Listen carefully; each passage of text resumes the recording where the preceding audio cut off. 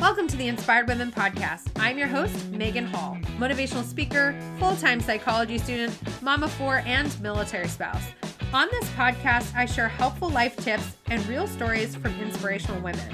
Warning, sometimes we chat about taboo topics and drop some F-bombs. Thank you for tuning in with me today. Enjoy the episode.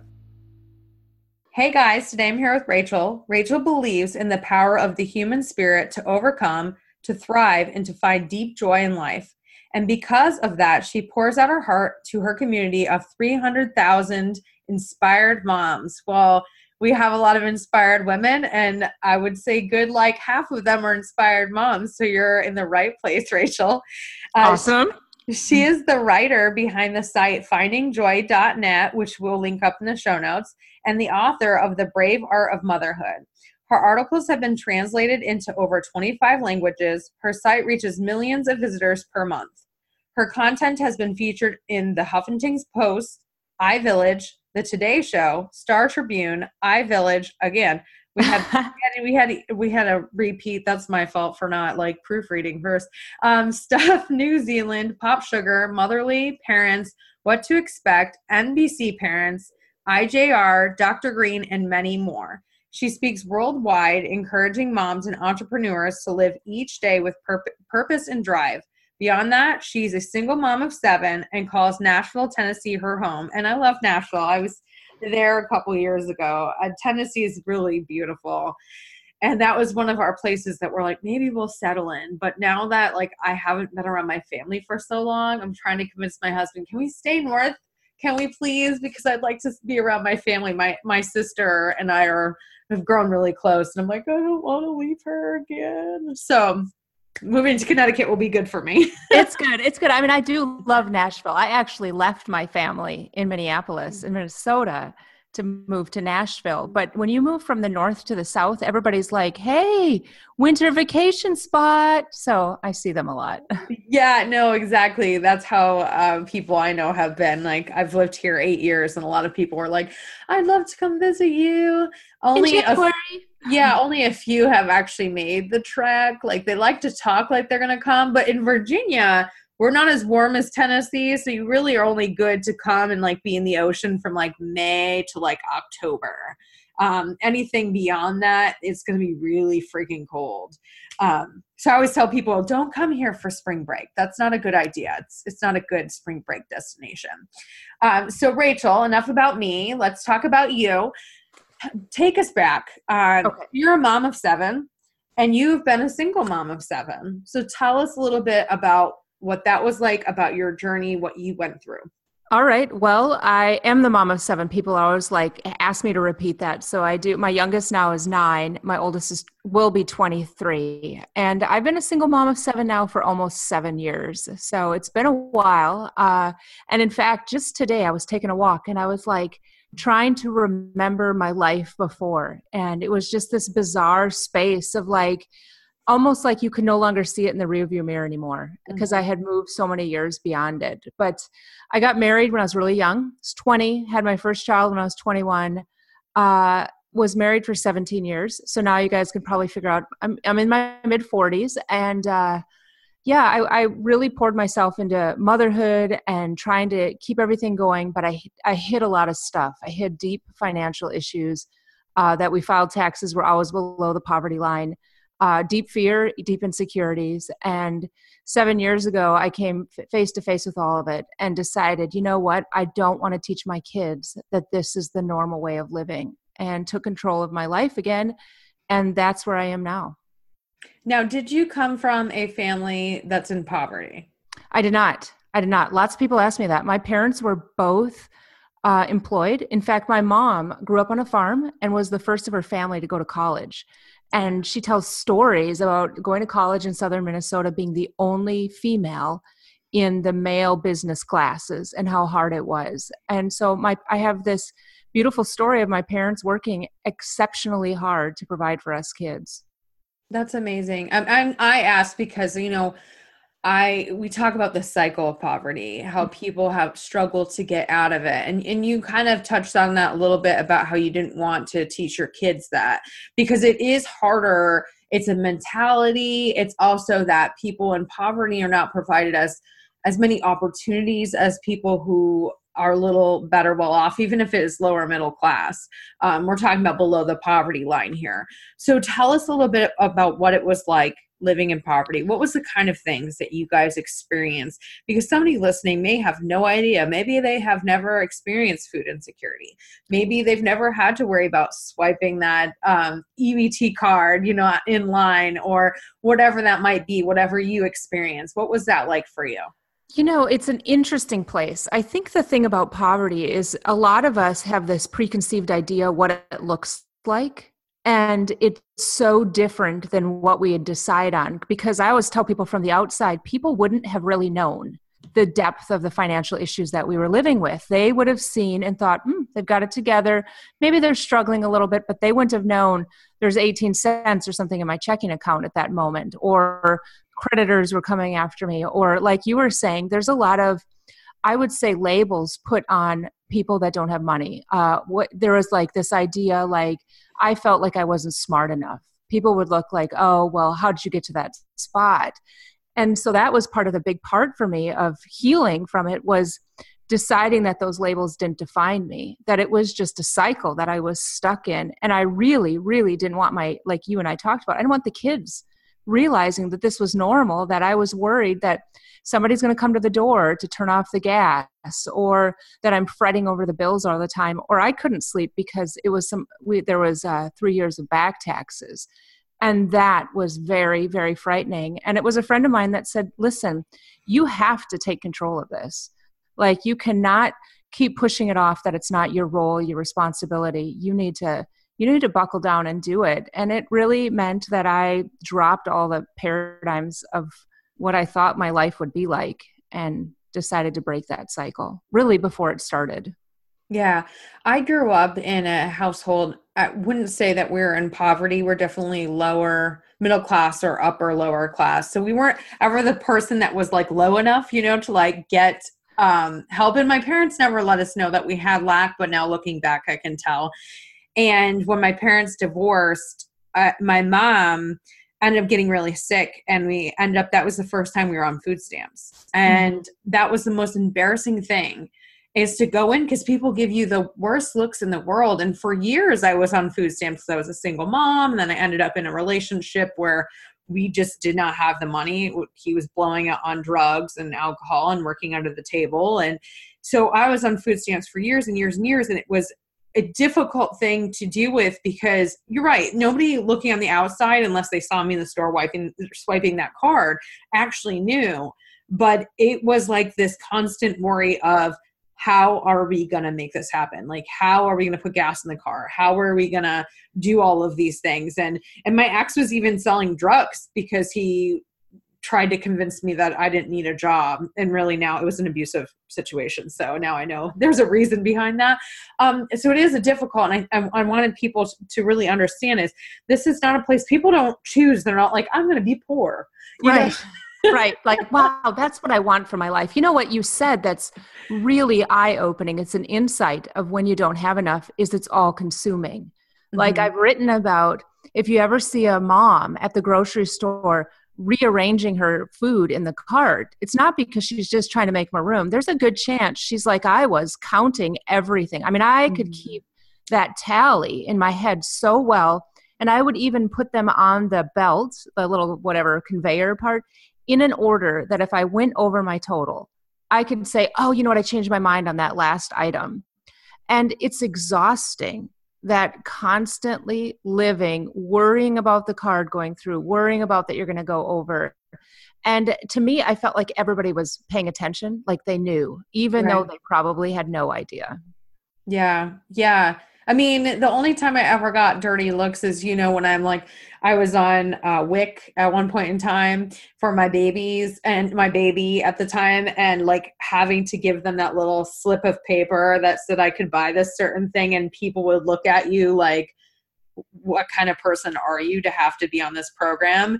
And in all reality, WIC wasn't actually, you didn't even have to be in poverty. Like you just had to be Right. like in a lower income class. So, I mean, even people who didn't get public assistance got WIC, but still you got those judgmental looks.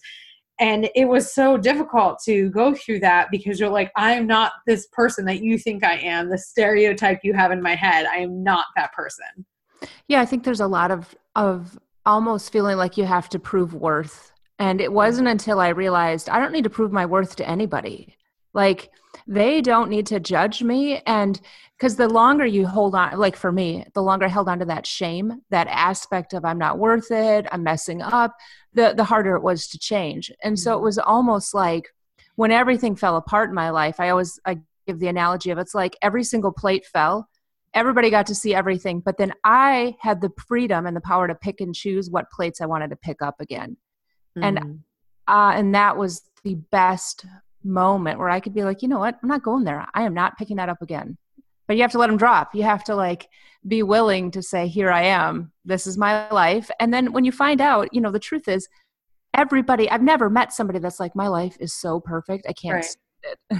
Yeah, no, exactly. So tell us a little bit about that rock bottom moment when you decided, we talked about you being a single mom, and when you were talking about all this, you said you were married. So when was that moment that you were like, you know what, I need to get out of the situation I'm in and I have to do something better for me and my children? You know what's interesting? So what's interesting about that is from the outside, people always say the divorce was the pinnacle moment because Mhm. they only see what they can see. Right. And I would say where I had the moment of I need to take control of life was good 2 years prior to that, 2.5 years. And it's not that I just was like, I'm going to take control of my life and the end, this is the end. It was a long time of trying to work, if we could work together to fix it. But there comes a point where you just have to decide, like, I have to change this from not just for myself, but for my kids. And to break what I thought my life would be like. I never, no one ever goes into marriage thinking, you know what, in 17 years, I want to get divorced and I want to be a single mom with all these kids. So to get to that place, it wasn't just like all of a sudden I went crazy, but from the outside, people only saw, wow, here's this mom, everything looks like it's all together. And then they think the divorce was the moment. Mhm. And it was probably 2.5, 3 years prior. And I had a couple moments. And one of them was the second time that the gas man came to my house to turn everything off. And I just decided at that moment, this can never happen again, because it was the deepest moment of shame and feeling out of control of my own life that I needed to do something to gain it back. And I realized life was going to pass me by no matter what. And I didn't want 1 year later for the same thing to happen. Yeah, that makes a lot of sense.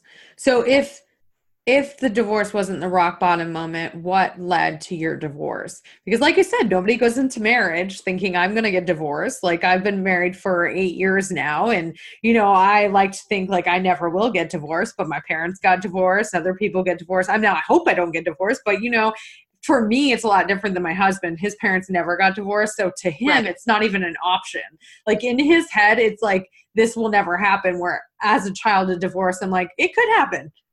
Right. So I'd love for you to tell us a little bit about that, because there still is a stigma around divorce. I think there is. I mean, I know there is. I grew up in, as I wrote in my book, like a good Christian home where a good Christian woman never gets divorced. I mean, it was the never like that. And I think, and even though I just heard you say that about your husband, I think that anytime we say, I'm never going to do something, that's the very moment we need to pay attention, because it's like we've excluded ourselves from almost taking care of that space because we've thought, well, I'll never do that. I've shared just, some details of what led to it, but basically I would say that it became clear to me that in order to make the changes that were necessary for not only myself, but for my kids, I had to like untether. I don't know if that makes sense. I had to Yeah. unclip. And because you can only fight a certain battle, like if you're stuck in a cycle, it's looping around more and more. And if one person has a foot on the brake and other person is trying to move forward, you won't move anywhere. Mm. And it meant for me that I became that woman at 39 that everybody talked about. I mean, I was already writing online, and it became because I hid the kind of the dysfunction, the poverty. I hid it from everybody, including my kids. So all of a sudden here I was in this spot. Now you talk to my oldest kids and they'll tell me, well, we kind of knew there was no money because we would get a birthday invite and we wouldn't tell you. So even as much as you hide it, Right. I know. No, exactly. And I always say to people, like, a marriage can't work unless both people are willing to put in the effort that they need to. And I honestly think, I mean, people know listening that the very beginning of my marriage was really bad because I had come out of a toxic relationship. And so I was still hurting. And so I, verbally hurt my husband in the process, and he stuck with me, but that was because I was improving and he was improving at the same time. But if I would refuse to improve and work on myself and do personal development and see a counselor and do all of those things, our marriage wouldn't have worked. Like, we wouldn't be where we are. And so I like how you said you have to untether yourself. If somebody is just willing to stay in one place and not willing to move forward and do the work, you can't do it for them. Right. You can't. And I could see the path. I could see the generational, like that teaching happening with the kids. I could see that they would learn an unhealthy view of what marriage was. And that to me was even more frightening, that I didn't want them to see that, well, mom is in her room crying. She doesn't know what to do all the time. She's always worrying about money. I knew I needed to teach them that when there's a like that partnership, it's not unhealthy and balanced this way. It has to be healthy. And in order to teach that, I actually had to break what they thought marriage was. Yeah, no, I agree with you completely. We've said this on the podcast before. A child can't possibly know what a healthy relationship is if they're not modeled that. Right. If you grow up in a household where you do not see, healthy communication, healthy relationships, then you don't know what it's like to be in one. I mean, I was a child of that, and that's why my parents divorced. I never saw a healthy reflection of a relationship growing up. And it caused me a lot of strife in my relationships as an adult as well. So I'm really proud of you for noticing that and saying, I'm not going to do this. I want my children to see, like, you don't have to stay stuck in this place. You are an important person and you need to make decisions to better yourself and better your family if you have a family. So what was it like being on your own in the beginning? Terrifying. That I would say that, I mean, that's the only word I have for that. I have lots of women that write me. And in the beginning, I tell them, your only goal is to get through today. And I can remember the first weeks going, I'm on day 3. I'm on 2 weeks. I'm on a month. I'm on all of these. And then I had several friends that I call them my truth tellers, because I felt like I was nuts. I felt like it was in my head. I would doubt myself. I would have moments of irrational thinking, and they would say, no, you're on the right path. This is exactly right. It wasn't in your head. And I think that is part of the unhealthiness that I dealt with, is I was led to believe that I was the root of all these problems or different places. So to have somebody else say to me, no, you're on the right path, I believe in you, was so instrumental. So I freely admit it was, the first year was a blur. It was like being underwater perpetually and dealing with not only my own doubts, but the doubts of others around me. And someone once asked me, well, what would you tell yourself about that first year? And I realized that I would give myself more grace, but I would also give grace to all the people around me that knew me in one way. And then all of a sudden I change it in front of them. And I think I wanted them to be like, yay, I'm right here linking arms. But everything they knew about me was changing too. Right. And I needed, now I can see in hindsight, you know what? They had to go through this process of grief or understanding or figuring out what's going on. And I don't think I had as much grace, probably because I was in complete survival mode. Yeah, no, that makes sense. When people change, and not even in a bad way, in like a good way, from what we expect, it's hard to accept that and to deal with that.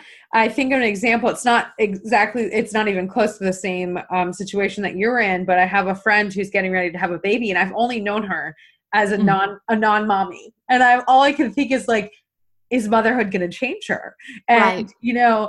How will that change our friendship? And that sort of thing where, you have to see that these people in your lives, when they change, you do have to kind of grieve the person that you knew, whether it was a good, bad, or indifferent kind of person, and be able to transition and accept this new. And the people who can't, those are the people that end up falling off your radar.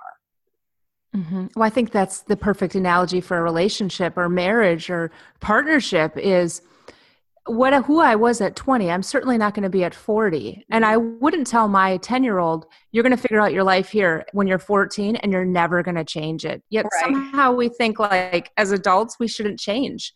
And to me, a relationship is constantly evolving with the other person, being willing to move with them in that way. And if it's like, well, you're not who I met before, or you're so different, then there's a level, there's a blockage, there's a space where that's not healthy, because as humans, I don't think we're supposed to stay the same person for our entire life. I 100% agree. I am definitely not the same person I was 20 years ago. And I know like 20 years from now, I won't be the same person, because in order to be a human and have a thriving life, you constantly are learning and growing and improving. If you don't, you stay in one place and you're stagnant, and everybody else around you is learning, growing, and improving. And they kind of leave you in the dust. Right, right. And you think about our kids, we're like, hey, try it out. If it doesn't work, no big deal. Try baseball. Try it for a couple of years. Yet with us, we're like, wow, I tried it and I don't like it. I'm a failure. I must not do anything. I can't do anything. And to me, the greatest adventure now is like trying things I never thought I could do. Like I learned to love CrossFit just this last year. And truthfully, I think I love it because the people in the group push me to do stuff I mean, I would have eliminated as an option. Like, I can't lift that. And they're like, yes, you can. And that to me is the power of, a good community is when they believe in you and they see something in you that you don't even see. I agree. I always say that it's really important to have a really solid support system, no matter who you are or what your life is like. In order to be able to survive and thrive in life, you have to have those people. Because when, shit hits the fan, you have to have those people who are willing to be like, you know what, it's okay. I'm here for you. What can I do? How can I support you? How can I help you? Because if you're all alone, you get stuck in that place and you don't move forward. Right. And you're so right, because I think here's the other part of it is we have to be willing to be that person for somebody else. And moms all the time say to me, I feel so alone. And I said, well, you have to be the friend to somebody else that you need. You absolutely have to do it. And it also means that you have to put yourself in situations where you're with other women. Like you can't want to have a friend and then never go to yoga class or never go to preschool class. You have to put yourself out there and really work to be that friend. And it doesn't work otherwise. Hallelujah. I've been saying that too, because I have quite a few women in the community who are like, I don't have friends. How do I make friends? I'm like, you got to go out and meet the women. They're not going to come to you. You have to go out and meet them. You have to be intentional about spending time with them. And you have to be willing to put in the work, because relationships of any kind, including friendship, take time. They take work, and you have to be willing to open up and be vulnerable with people, but also be willing to allow them to be vulnerable with you and support them. It's not a one-way street. No matter what relationship we're talking about, it's a two-way street. So I love that you said that about getting out there and meeting the people. Right. You absolutely did. I once heard somebody talk and said that if your two people are always expecting the other person to give you happiness, it's like two vacuum hoses attached to each other, sucking empty out of each other. And you have to not live that way. You have to actually live like, what can I give to the other person? And I think about my friends. I think about when I lived in Minneapolis, my friend Maria lived behind me, and there's no joke. She would show up at my doorstep, knock on the door. I would open the door. She'd have a bucket of cleaning supplies, and she would walk right in. Because she knew I'd be like, no. And she'd just start cleaning, because she knew I would say no, but she knew that I needed help And the best way she could help me was in those ways of whatever, cleaning the bathrooms for me during those single mom, scary early days. Yeah, scary early days. I was a single mom for quite a few years myself, and it was terrifying because you're the sole provider. You're the person Yes. doing all of the things, and you have human beings, tiny human beings that depend on you, and you're like, I can't let them down. Right. You know what? I think there is that. I can't let them down, but it's almost like you just have to be perfect. You don't have to be perfect in that. You just try. Or I just remember thinking, I just have to do my best, and it was such a balance because all the places I thought I couldn't manage everything, all of a sudden I was finding myself, like you described, managing everything, going to school, bedtimes, working, doing it all the way through, and it surprised me at the level of strength that I did have that I dismissed. Yeah, a lot of times we don't realize what we have inside of us until we have to. A lot of people will ask, like, how can you do it all? And you're like, well, I just do because I have to. There's no other choice. If I stop, then all these people that depend on me, it stops for them too. I have to keep going. So how did you in those early days, how would you maintain that and keep going? How did you fuel your fire? A lot of caffeine. Is that a good answer? That's a great answer. Yeah. It was the friends that kept me going, pushing forward. And it was a constant vision of where I wanted to go. And I would benchmark things along the way. And what you and I talked in the beginning about the stress of fuel, getting gas when you don't have money. And one of my benchmarks became the day when I could all of a sudden fill my gas tank on my van all the way. And it was a huge moment to me. Like I still today, 7 years later, fill my gas all the way up. And it reminds me, look how far you've come. Because when you have to get gas and you pay in $2.48 change in the middle of winter, and it's just like, I hated it. When it comes to the day when I can put $42 in and not stress, it's my reminder of where you move. And so how do you get through in the beginning? It's tiny benchmarks. It's circling the good days, knowing I'm on day 20 and looking for what's great. And then just that kind of one step in front of another over and over. Yeah, that change in the middle of winter really hits home for me because I remember I was almost out of gas and I'm scrounging in my car to find change wherever I could underneath the floor mats and in the ashtray. And I literally gave them like $3 worth of pennies. Like, I don't know why I had like $3 worth of pennies between my purse and my car, but I did. And they were so irritated, but I'm like, I have nothing. And Right. I'm the same as you.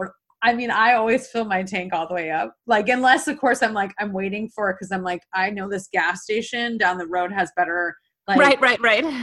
Cost. So I'm just going to fill it up enough to get there. Cause sometimes I try to like push the line of the emptiness of my tank, but then I fill it up and I'm like, you know what? 10 years ago, I couldn't fill up my gas tank. I never had it full. There was never a time where it was over halfway full. Like that didn't exist. But now, like anybody listening who's been there can understand the joy of being able to say, I can fill up my gas tank anytime I want to fill up my gas tank. Yeah, it's this awesome experience of, it sounds so simple, but to turn on the gas tank or whatever and then sit in my van and wait for the click click when it's done, I've just made a point of remembering and knowing and appreciating it. That's how I've kind of moved forward, wanting to remember where I came from so that I don't ever take for granted where I am now. Even simple things like on Wednesdays when the garbage truck comes and picks up my garbage, it's huge to me because I lived times where I would like break things down and shove it in because there was no money for that. And now I'm just so grateful, but it also makes me, I guess, aware, like we talked about with that lady with the cart, of just kind of aware of others around me. And it gives this space of grace and kindness because I remember how appreciative I was of somebody treating me with kindness and as an equal human and as somebody with worth. And I want to live this life being that person that sees others no matter what the situation is and recognizes the intrinsic value. They may be in a situation that's dire and horrible, but there's a really good chance, like we talked about in the beginning, nobody chooses that. Like, you know what, that'd be really fun. And what you need in that moment is you need somebody to believe in you and to treat you with compassion and empathy, but more than that, to just be kind. Exactly. And I love that you said that you try to remember, because sometimes, I'm scrolling on social media and I see these judgmental posts and I'm like, you say that because you've never been in that situation. If you've been in that situation, you would never be able to look at another human being and say those nasty things to them, because you could remember what it's like to be in their situation.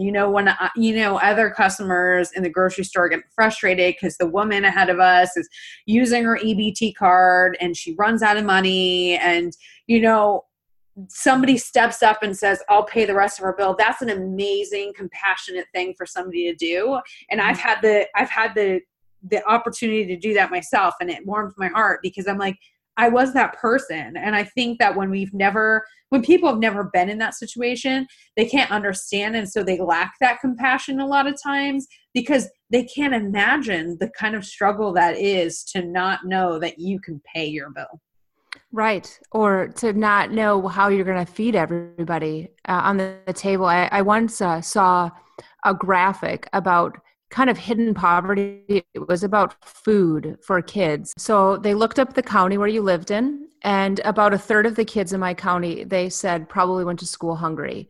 And it was eye-opening to me. I probably saw that 9 years ago. We were talking a little bit about the hidden poverty. And I remember, when my daughter was younger, I had to choose some days whether I was going to eat or she was going to eat. Like that, there were some days that I went to the store, I didn't have enough money. I only had enough money for one of us to eat dinner, and I'd have to buy something for her to eat. And so you were talking about how when you looked up the county that you lived in, there was a third of the kids that couldn't even afford food. I mean, could imagine being and people listening, being in a situation where you choose, can your kids eat or you eat?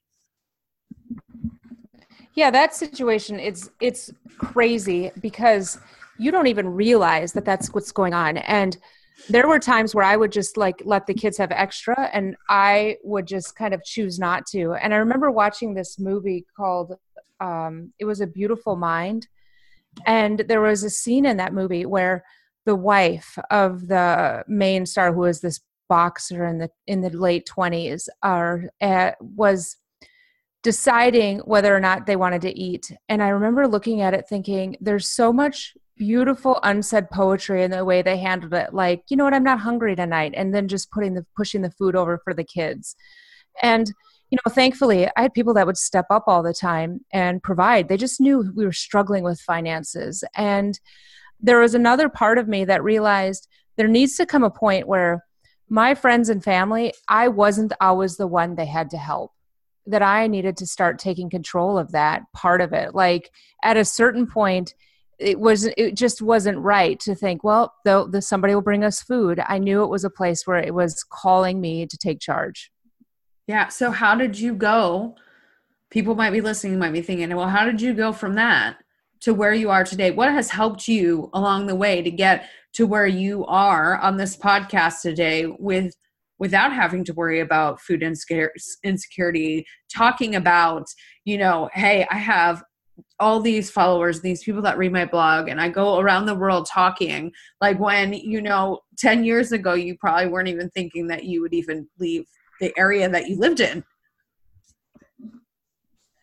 It was a lot of over and over trying, not giving up. I would say it's faith in a future that didn't match the reality. That's the only way I can describe it. Like being okay with publishing something and it would hit maybe 5 people that day, and knowing that every inch that I tried for that day was an inch closer to where I wanted to get to.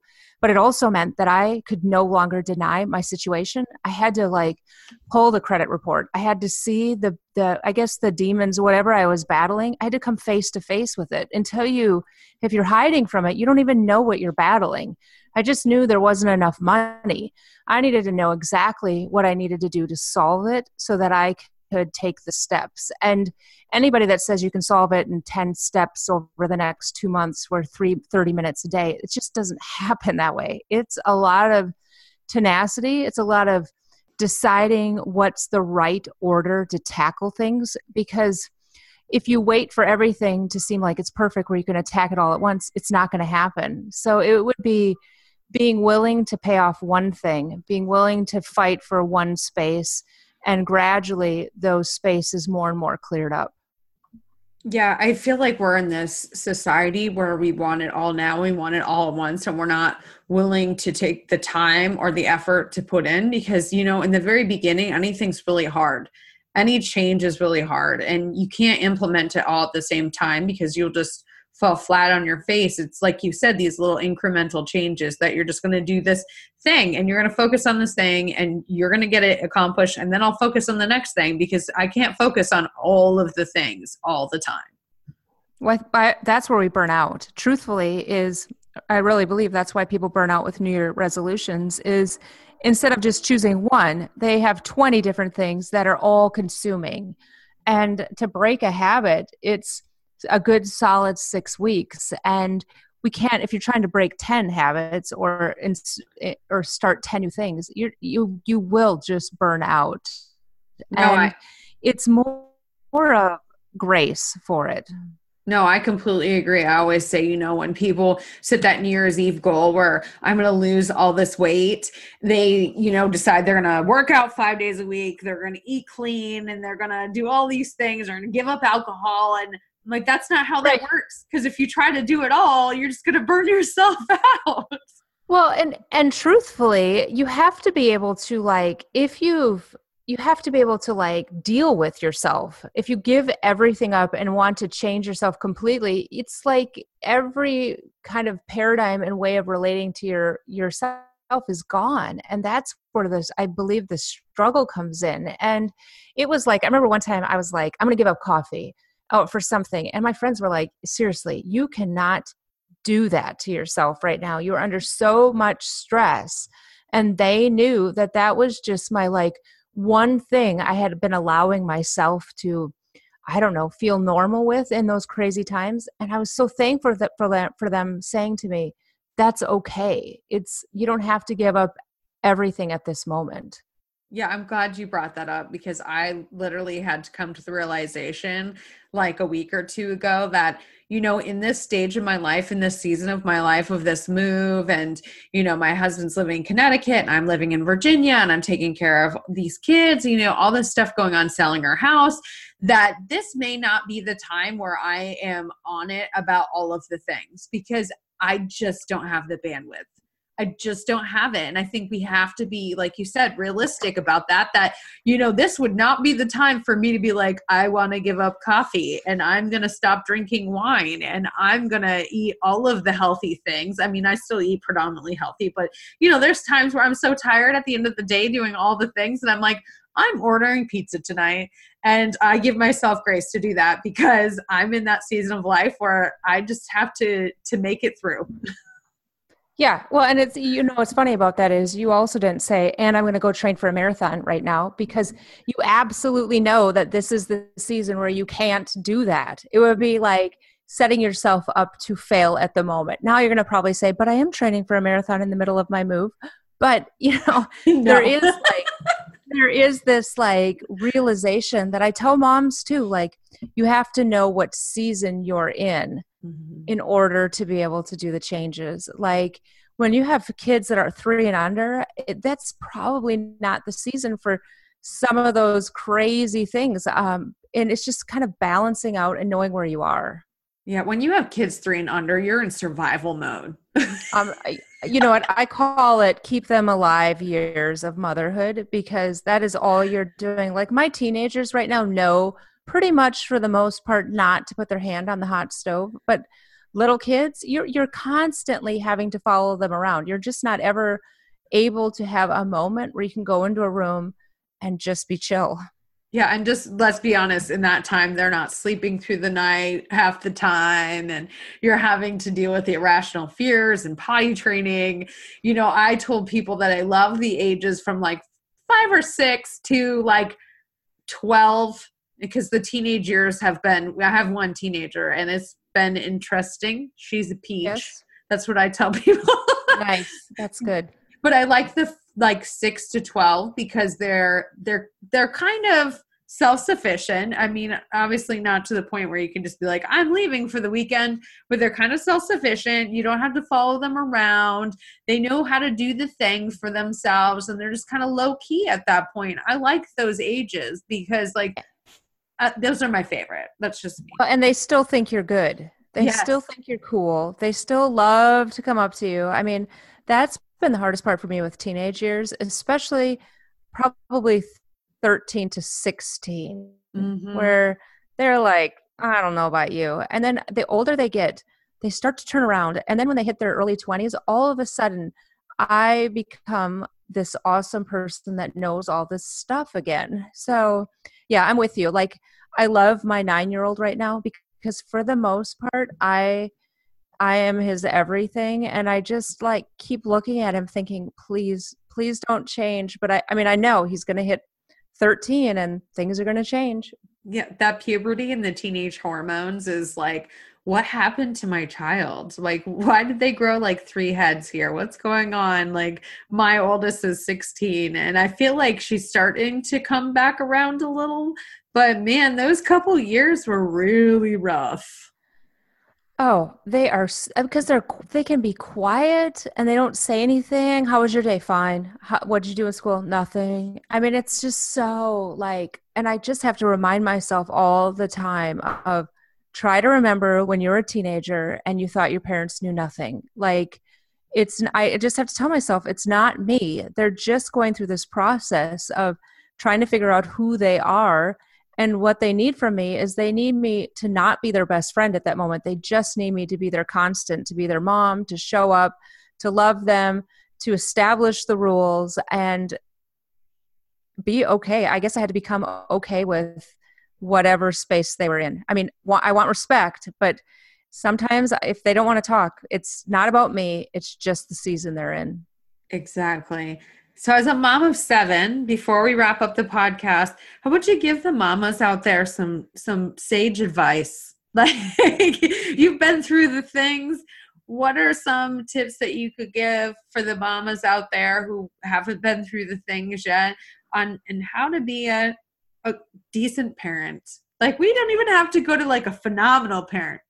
Decent. I would say that to be a good mom, it just means that you love them on all the days. There's like, it's good days and bad days and normal days and hard days. And really all you have to do is show up.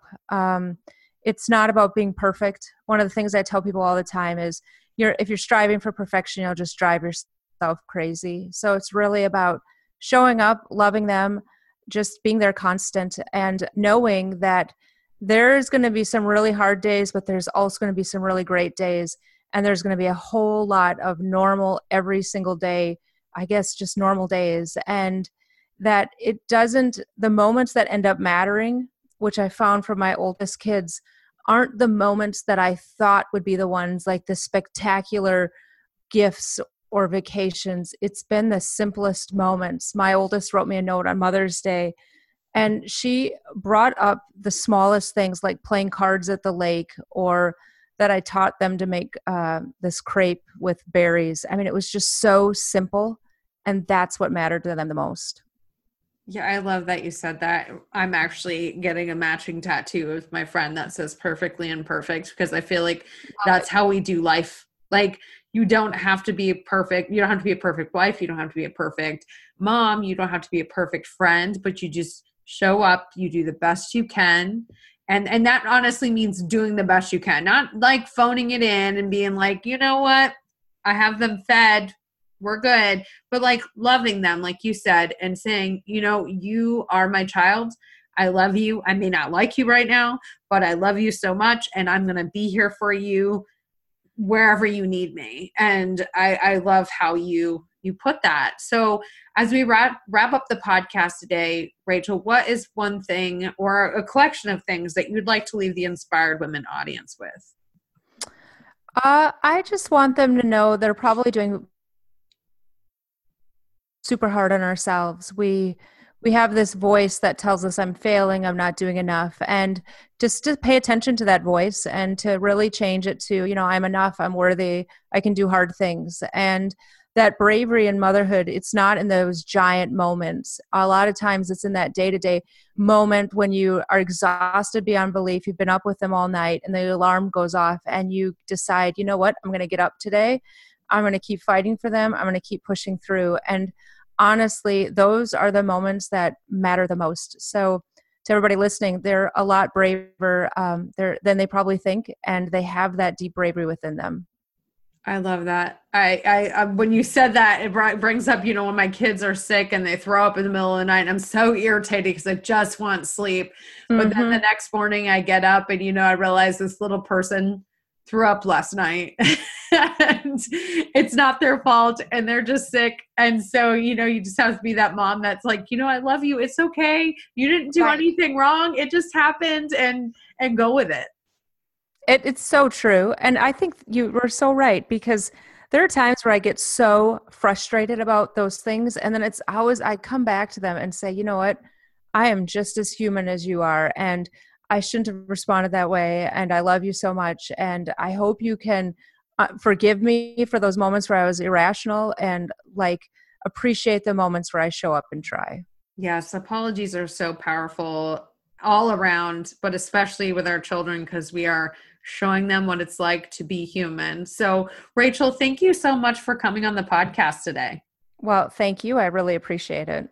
Thank you for being a part of the Inspired Women audience. If you enjoyed this episode, please leave us a rating and review. And don't forget to share this out with somebody who could use some inspiration today. Tag us at Inspired Women Podcast, both on Facebook and Instagram. Have a great day.